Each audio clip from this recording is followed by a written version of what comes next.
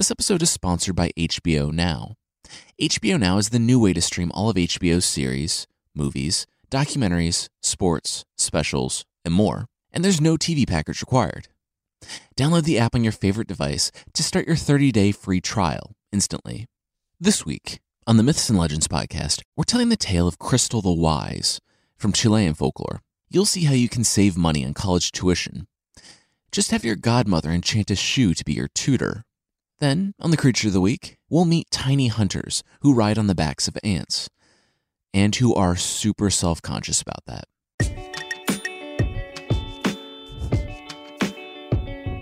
This is the Myths and Legends podcast, episode 30, Unbreakable.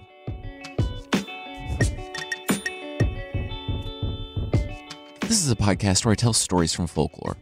Some are incredibly popular stories you think you know, but with surprising origins. Others are stories you might not have heard, but really should. This week we're in Latin American folklore, namely Chilean folklore, and telling the story of Crystal the Wise. I know I said we'd be doing a Viking story this week, but that got pushed to next week. The story just needed a little more time. Meanwhile, I've received so many requests for Latin American stories, as well as stories with a strong female character. I read the story this week and I knew it was perfect. It comes from Chilean folklore, but it's interesting because it's set in some unnamed kingdom in Europe. I can't really speak to extensive knowledge of the Spanish colonization of Chile, but from what I've read, it seems that this mixing of cultures resulted in a mix of native and European folklore. This is a folktale, and while there are some very slight supernatural elements, like a talking shoe, their presence is brief, so I wouldn't go so far as calling this a fairy tale. Okay, on with the story.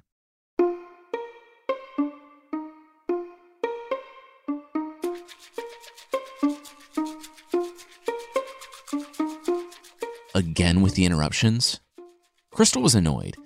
She'd been brought here to teach the prince and princess, and by any measure, the princess was incredibly sweet.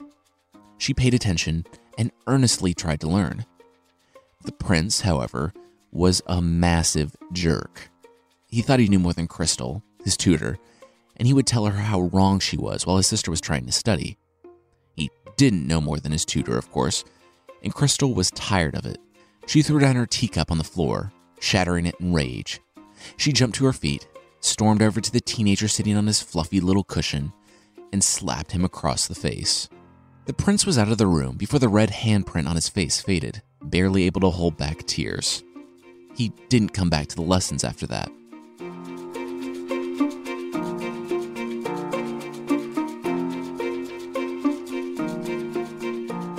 Crystal never knew her mother, but she did have a godmother, as was seemingly the norm in many tales of older women in folklore. The godmother was a sorceress. She was a good witch, though, and she had gifted Crystal a magical talking shoe that contained all the knowledge of the world. Because why not? Crystal was the only one who could hear the talking shoe, and she used it to learn all about, well, everything. Crystal's father was fantastically wealthy. One version says that he was rich beyond words. He hired the best tutors in the world to teach his daughter, but having learned from the magical talking shoe since she could speak, Crystal ended up teaching them. It's like if a world-renowned university professor were hired to teach an 8-year-old and came away with several new publication ideas. The tutors spread the word to their colleagues, and soon they came not seeking to teach her, but to learn from her. The king learned of Crystal's expansive knowledge and offered her ridiculously rich family even more money to let her come and tutor the prince and princess.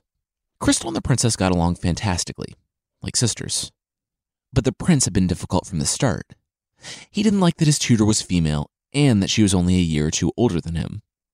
Time passed, and both the princess and the prince came of age, and it was time for them to leave Crystal's tutelage. The prince, when asked who he might like to marry, thought only for a moment. He told his father, the king, that he would like to marry his old tutor, Crystal. The king, not attentive at all to his children and not really bothering with any follow-up questions as long as the potential daughter-in-law was rich, assumed that his son had been to every one of his tutoring sessions. It was helpful that Crystal was intelligent and beautiful, but it didn't really matter to the king. The prince was pleased. After all, the least he could do was repay her for what she had done.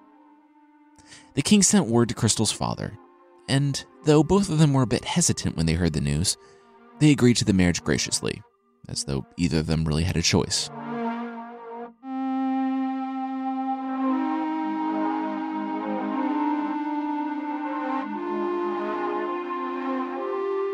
Crystal, the now princess, sat quietly, watching her breath in the cool night air.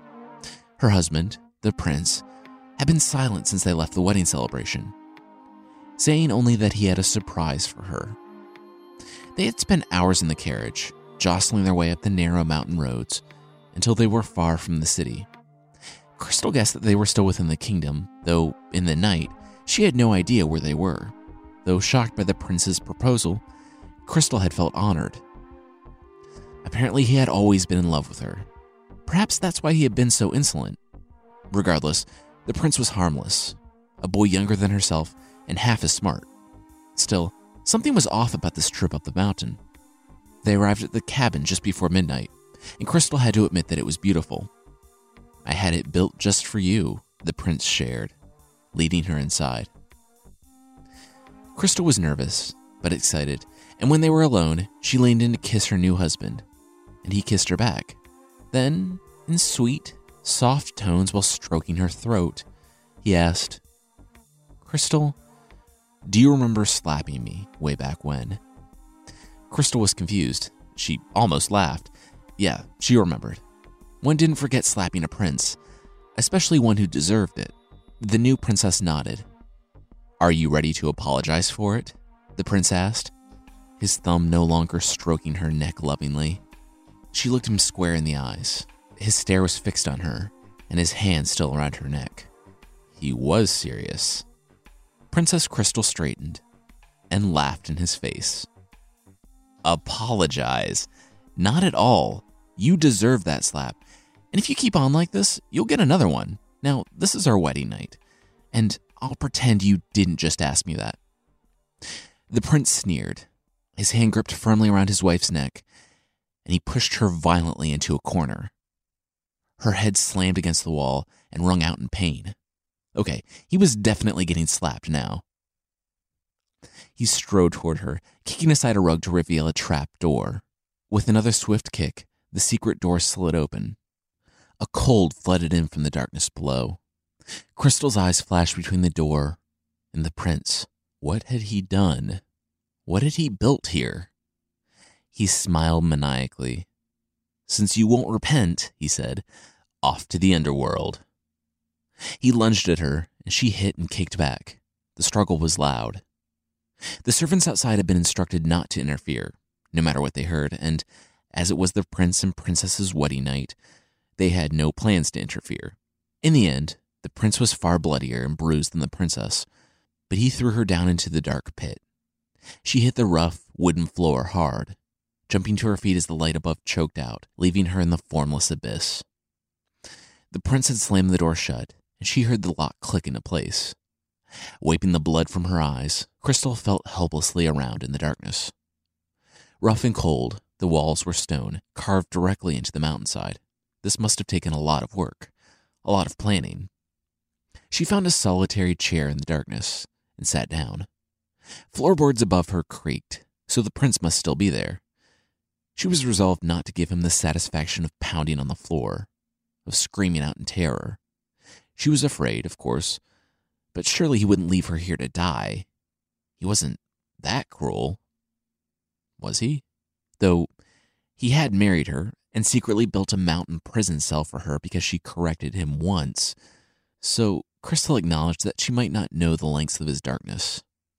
Still, she didn't scream, and, instead, sat up in the chair all night. In the morning, the trapdoor opened, and she saw her husband, the prince, smiling. "I have a rope ladder right here. I'll toss it down and you can clean yourself up and start living the life of a princess. All you have to do is say you're sorry for slapping me." Crystal didn't look up at the light at all.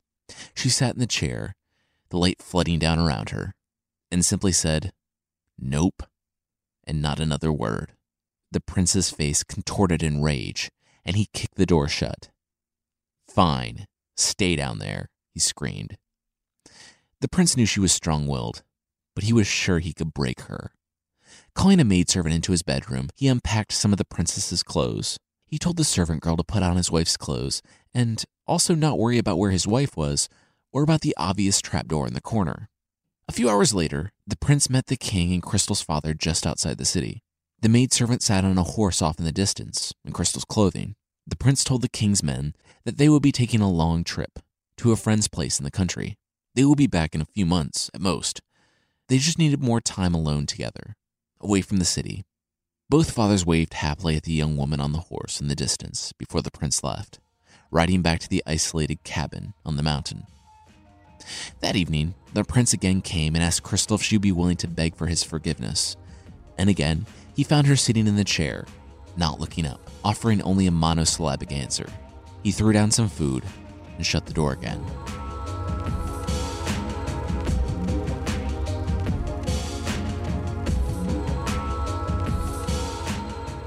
Days passed, and the result was always the same. Soon, he stopped calmly asking and just stood above her yelling, threatening her, but she still didn't give in. She would wait until he shut the door, grab the food, and squirrel it away. Early on, she had found an alcove in the rock wall to hide food so she could keep what meager bits she had away from the rats. And then, as she was rooting around in the darkness, she found something hard, something metal. She pulled it out. It was a butter knife. She hid the knife away in the folds of her dress, her wedding dress, that was now more brown than white after days underground. She didn't think she'd need it against the prince. He was cowardly, and he would sooner stop sending down food than come down himself. The knife would help against the rats, at least. A couple days later, in the middle of the night, or what she thought was the night, she had no idea, she heard scraping and chewing somewhere in her cell. She grabbed her knife and went to investigate. The rat stopped chewing and ran off, but Crystal felt around on the wooden floor until she found a hole. The rat had been chewing at the wood, and Crystal could feel cool air escaping from the hole. Lowering her ear to the opening, she thought she recognized the faint sound of rushing water, possibly from the heart of the mountain.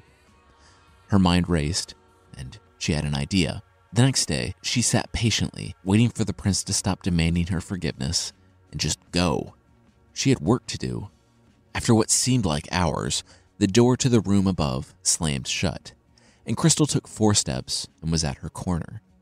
With her prized butter knife, the princess resumed hacking at the floorboards. And we'll see what was underneath and how she'll use it to her advantage right after this. Today's sponsor is Casper Mattresses, obsessively engineered American-made mattresses at a shockingly fair price. And now, you can get $50 towards any mattress purchase by going to casper.com/legends and using the code LEGENDS.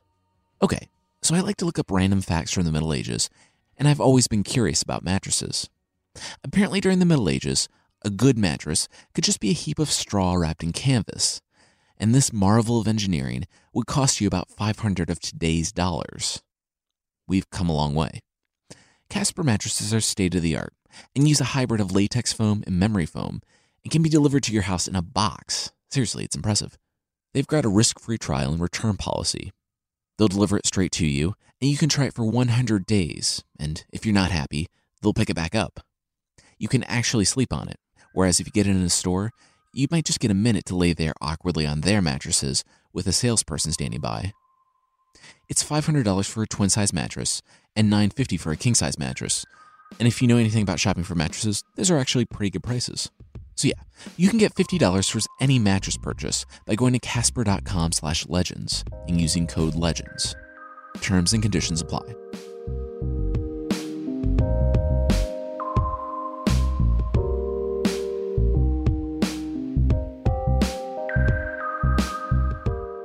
It took nearly 2 days of sawing with a dull butter knife, but at last Crystal had cut enough away from the floor that she could slip out of her underground cell. As it turns out, there was a jagged, rocky shaft down through the mountain, just big enough for Crystal to take a deep breath and try to squeeze her way through. She would need as much time as possible, so her escape would not be until evening, when the prince would open the trapdoor. She fell asleep sitting up, as she had learned to do to avoid the rats and snakes, and woke just as a piece of bread hit her head. Like clockwork, the prince threw his standard tantrum, and as Crystal, again, refused to apologize. As soon as the light was gone and the prince's footsteps faded away, Crystal ran to the corner and lowered herself down into the darkness. There were a few spots on the way down where she thought she was stuck and began to panic, but she pushed herself through. It was a full half-hour climb down the narrow shaft between the rocks, scraping her skin and clothes even further. But soon she found herself above a rushing river, under a mountain, still in complete darkness. Crystal took the tattered fringes of her dress and tore off a long strip. Securing the strip to a rock jutting out from the river's edge, the princess hesitated only for a moment longer, and then dropped down into the water. The strong current pulled her along. At times, the river bottlenecked through such narrow passages in the rock that she couldn't surface for air. But Crystal was determined, and eventually the river spit her out onto the moonlit countryside. After weeks in her cell, even the full moon was bright enough to make her squint. She pulled herself up the riverbank, shivering in her dirty, torn wedding dress. Luckily, one of her father's estates was just an hour's walk away, and even more fortuitously, he happened to be at this one. The rich merchant was utterly shocked to see his scraped, soaked, and freezing daughter stumble from the shadows. Outraged at the news of his daughter's treatment, the father made plans to ride to the king that evening, but Crystal stopped him. What could they do? Her father was powerful, sure, but the king was the king. He was the law. Even if the father could expose this, what would stop the king, or his son when he came to power, from taking revenge later on? What would stop them from having the father arrested and executed on fabricated charges and all of the family's wealth seized? Crystal had another plan to escape all this, and, oddly enough, it involved returning to her prison. After inhaling her first real meal in weeks, she left the comfort of her father's estate with some extra clothes, a pack of food, and some poison for the rats. Crystal had not anticipated how difficult it would be to climb back up to her cell. Swimming upstream against a mountain river proved to be no small feat. She ended up clinging to the rocky walls and slowly inching her way back up until she returned to the strip of her dress fluttering with the draft. She hoisted herself out of the water, clawing her way through the narrow shaft, upwards, and finally found herself back in her familiar cell. She was exhausted, making a mental note to try to do something about that river down there.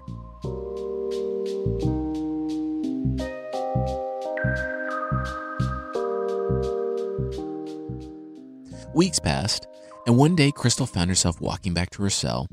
She escaped nightly at this point, along a dry riverbed. Under the guise of building a new fortress for the king, Crystal's father had found a way to divert the flow of the river, right under his nose, so that Crystal could come and go from the cell much more easily. He had also constructed a makeshift stable next to the exit of the cave, so that his daughter could ride to her home that much faster, get a good sleep, and enjoy a meal before returning to captivity.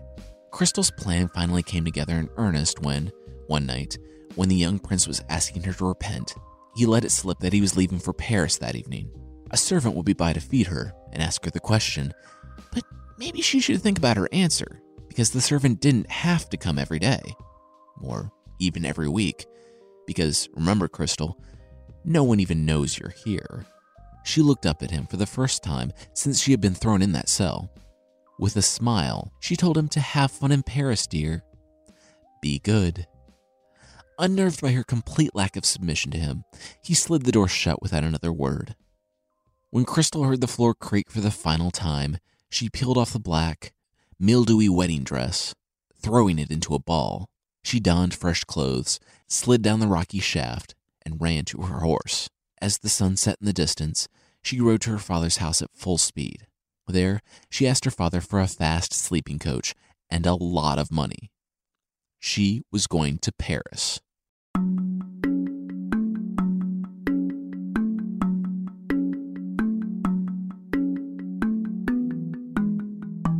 The prince was in love. She had rented the mansion across the street, and every morning he would see her come out in her elegant dresses, board a carriage, and ride off. It was the best part of his day. Soon, the lecherous young prince steeled himself to go speak to her. He spied her one morning, across the street waiting for her carriage. He had never seen her up close. She was wearing a wide-brimmed hat, her back to him.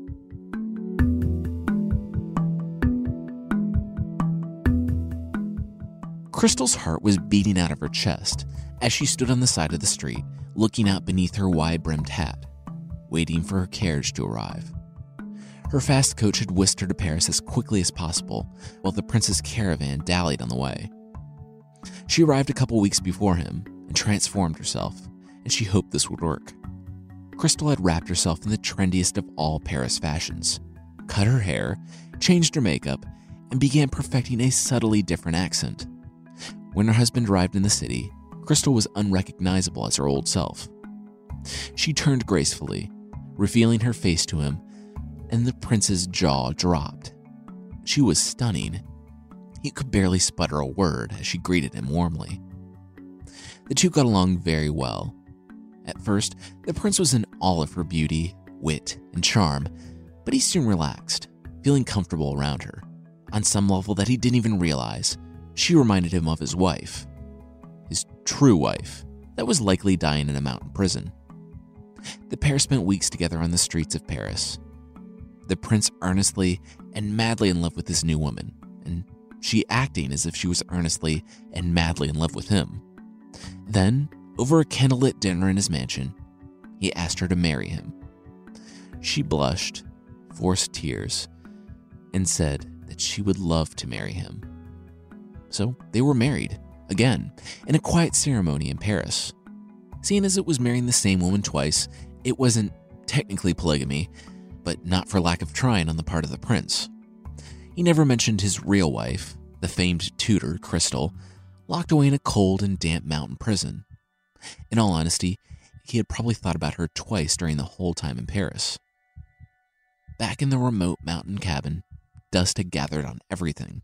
The servant who was supposed to be coming daily to feed the woman who was supposed to be in the cell had been there only once.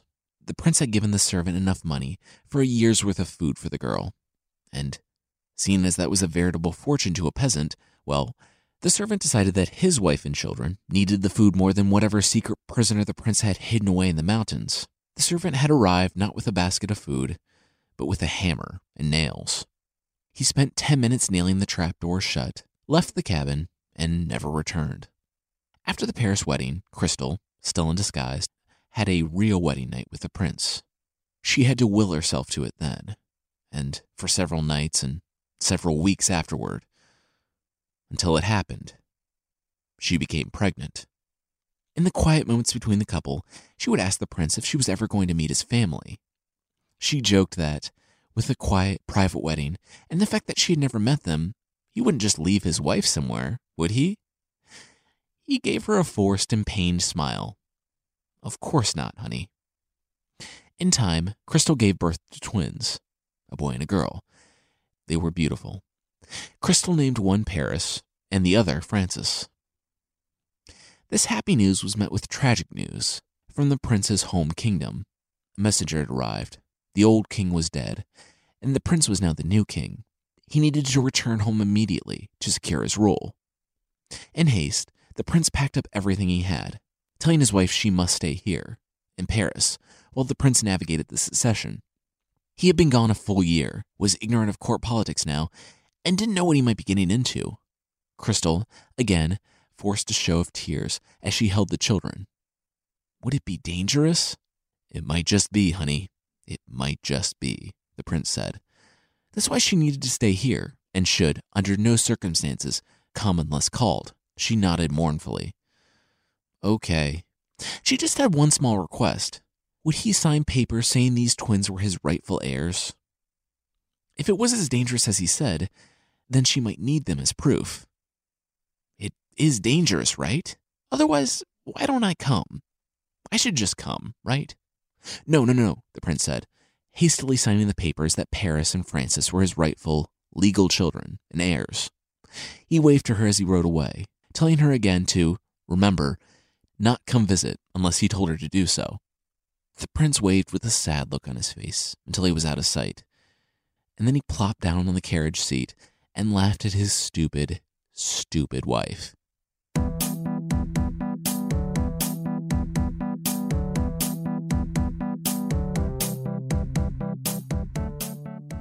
The prince was going home to his father, who was still very much alive, and trying to introduce the woman from Paris into his life at home without issue. The prince mentioned, sadly, that Crystal, his tutor who he loved very much and who had been with him the whole time, had died in childbirth on their travels in some foreign country. He had buried her and the baby there, so no need to go looking for them. He was about to send another letter, announcing that he had met a woman in Paris when he got a letter back from his father saying that, since his wife was dead, he should come home at once. The King of Spain was visiting with his daughter, his sole heir, and he was looking to marry her off immediately. She was fantastically rich, and if the prince married her, he would be the king of both his homeland and Spain. The prince had put on a sad face as he told his Paris wife of his dead father, and though he was surprised when she asked him to sign the papers, it hadn't mattered. Even with hastily drawn-up papers, no one would believe some single mother if she ever decided to follow up on the prince and his kingdom. It had gone perfectly. The prince returned to his kingdom to see everyone in black, mourning the princess, Crystal, and their child together. "Oh, yeah, very sad and all that. Now where's this new woman I'm marrying on the heels of my wife's death?"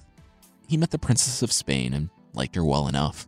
She seemed quiet and submissive, and the prince thought that he wouldn't need to lock her up in a makeshift dungeon to get her to do what he wanted. And then he remembered Crystal. He had almost believed his own lie about her death. He went to the servant that he had paid to feed her. "Oh yeah," the servant said, "about that. Instead of feeding the person and keeping him or her alive, I just nailed the trapdoor shut and kept the money." The prince said and thought about it. "Well, okay, great. Problem solved. Good man," he continued, patting the servant on the back before leaving to prepare for his third wedding. As he entered the cathedral, he looked up to see his bride already at the altar. She was early, and he was content to get things started. He walked up to the Princess of Spain, though he could barely make out her face, as she was so heavily veiled.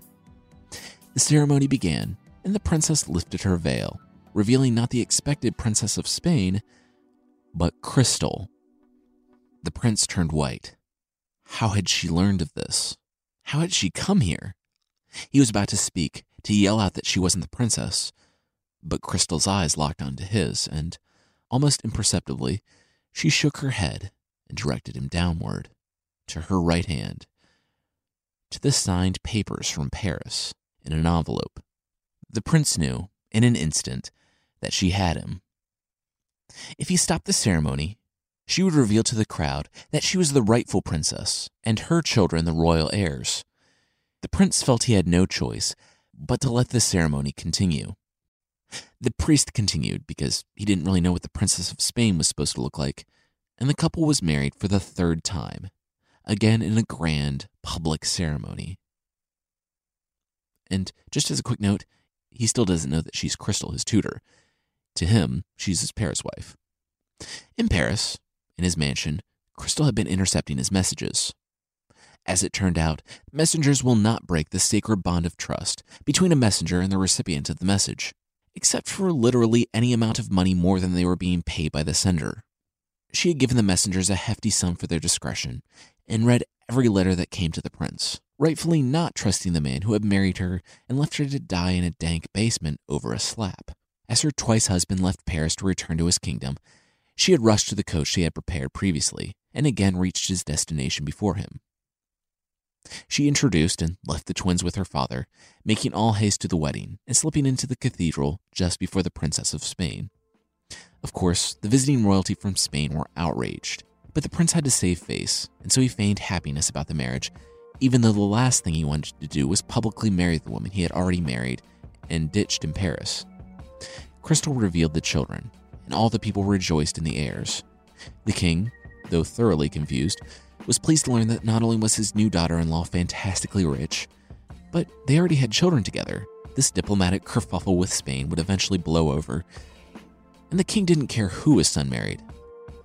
That night, the prince, overcome by anxiety, confessed the whole plot to his thrice-over wife. He begged her for forgiveness, and he continued, also revealing the death of his tutor, far up in the cabin.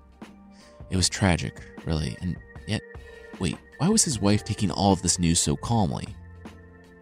Crystal waited patiently for the prince to finish his story, and then smiled.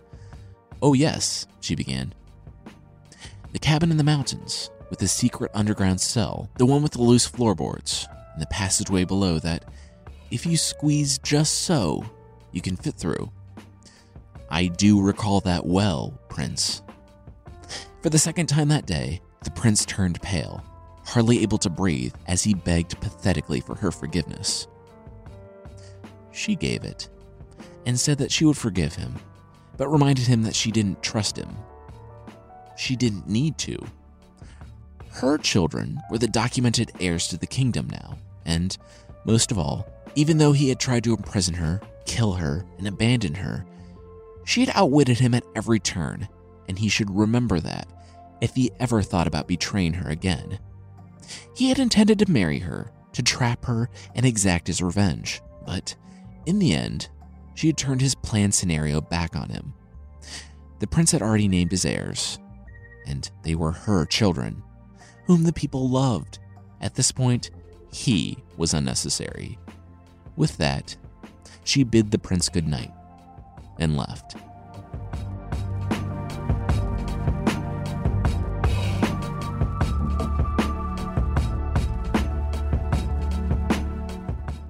This story was an excellent example of a strong female protagonist, and I was able to find a couple different readings of the tale. The first was not very generous to Crystal, and it's a reading based on a lot of fairy tale tropes. In that reading, she wanted to be married to the prince, but saw his abandonment of her as an opportunity to help him grow up and mature. Her victory in that reading was becoming a mother. She grew into a triumphant mother figure, both to her children and her husband, helping him to see the error in his ways to become the virtuous head of the family. In that version, the husband was just childish and immature, not dangerously devious and deceptive. Honestly, and I know some people have commented that I should keep my 21st century opinions out of these stories, but that interpretation makes me cringe. In that one, Crystal wasn't working to save herself and her father, but helping a murderous man-child, whom she still loved for some reason, see the error of his ways, even though he did not deserve it at all. In that interpretation, it all worked out in the end because she can now be assured that she is submitting to a loving and trustworthy man. Despite several damaging lies, he's changed. He's different now. My personal favorite reading is the one portraying Crystal as a victim of a patriarchal system in the beginning of the story. She was married, but then imprisoned when she didn't do his bidding. She was all alone and would have died if left to the whims of the prince, who quite literally would have gotten away with murder. She used her grit, intelligence, and ingenuity to escape, and instead of running or resorting to violence, she decided to turn the very same system that had trapped her right back on the prince. Like a skilled chess player, Crystal outmaneuvered him at every turn until the successful checkmate at the altar. In the end, she used the system that enabled a prince to essentially leave his wife for dead after imprisoning her with absolutely no accountability to her advantage. She trapped him in the marriage, as she had been trapped in the beginning, and she used the patriarchal system to cement her own safety and legacy. That's it for this week. Next week, we are actually getting into the legendary Viking sagas. It's an epic tale where two enemies fight each other throughout centuries for a mistake made long ago. It has giants, ogres, trolls, magic, and, of course, a kraken. It's half exciting and ridiculous, and half crushingly relevant to everyday life. It is the saga of Arrow Odd. I want to say thanks to Grace Finlayson, Lupinal, Recco, NomTab86, Julie G, Aquabomber, Cersei Lannister, also if that's the real Cersei Lannister, sorry about that dig in episode 3A, Stupid Dog 01, Semsi Call, J. Ruberian, T. Hart, Callie Chica 1986, May L, Chris B, PJL Mac, K.E. Maynar, Jamie 4911, Kristen M, Axe Maynard 11, Danny A, Halo Gen 722, Chant Hurdler or Chan Thurdler, Alan S, Shannon A, Jacob C, Ruth A, Kevin S, Caitlin M, Mallow D, Traverse M, Christopher D, and Megan G for becoming members on the site in March of 2016. We're still working on the names for March of 2016, so thank you so much to everyone who became a member. Really, you make this possible. And yeah, there's a membership thing on the site. For less than the price of 4 pickles on Amazon.com, you can support the show and get extra episodes and source pack ebooks that won't drip green vinegar on you. Also, that seems really expensive for pickles. Check out support.mythpodcast.com for more information.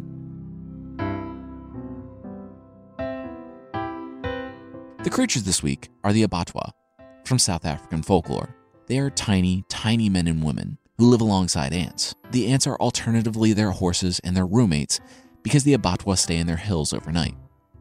During the day, they will go hunting, They'll abandon their ants and climb up on the back of a horse and sit one behind the other all the way down the length of its back. They'll ride it for miles with their extremely poisonous spears. If they find an animal, they'll throw their tiny, tiny spears, kill it, and jump off to eat it raw. If they don't find an animal, well, they aren't extremely picky and are also riding an animal. They'll just turn their poison spears on the horse, kill it, and eat it. There are two different versions of this creature. One is visible only to children under 4 years old, pregnant women, and wizards. One of these things is not like the other. If you're a pregnant woman in your 3rd trimester and you see a male Batwa, you're having a boy because reasons. This version doesn't so much appear to men, but crawls all over them in their sleep, giving them heart palpitations. The second version is visible to everyone, but very self-conscious about their size.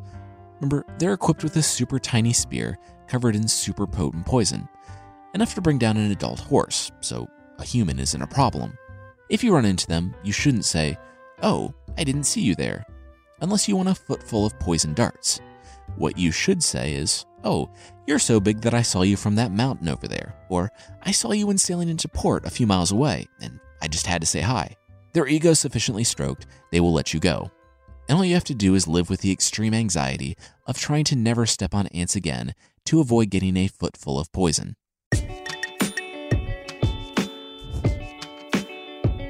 That's it for this week. The theme song is by the band Broke for Free, and the Creature of the Week music is by Steve Combs. Links to the other music I used are in the show notes. Thank you so much for listening, and I'll see you next time.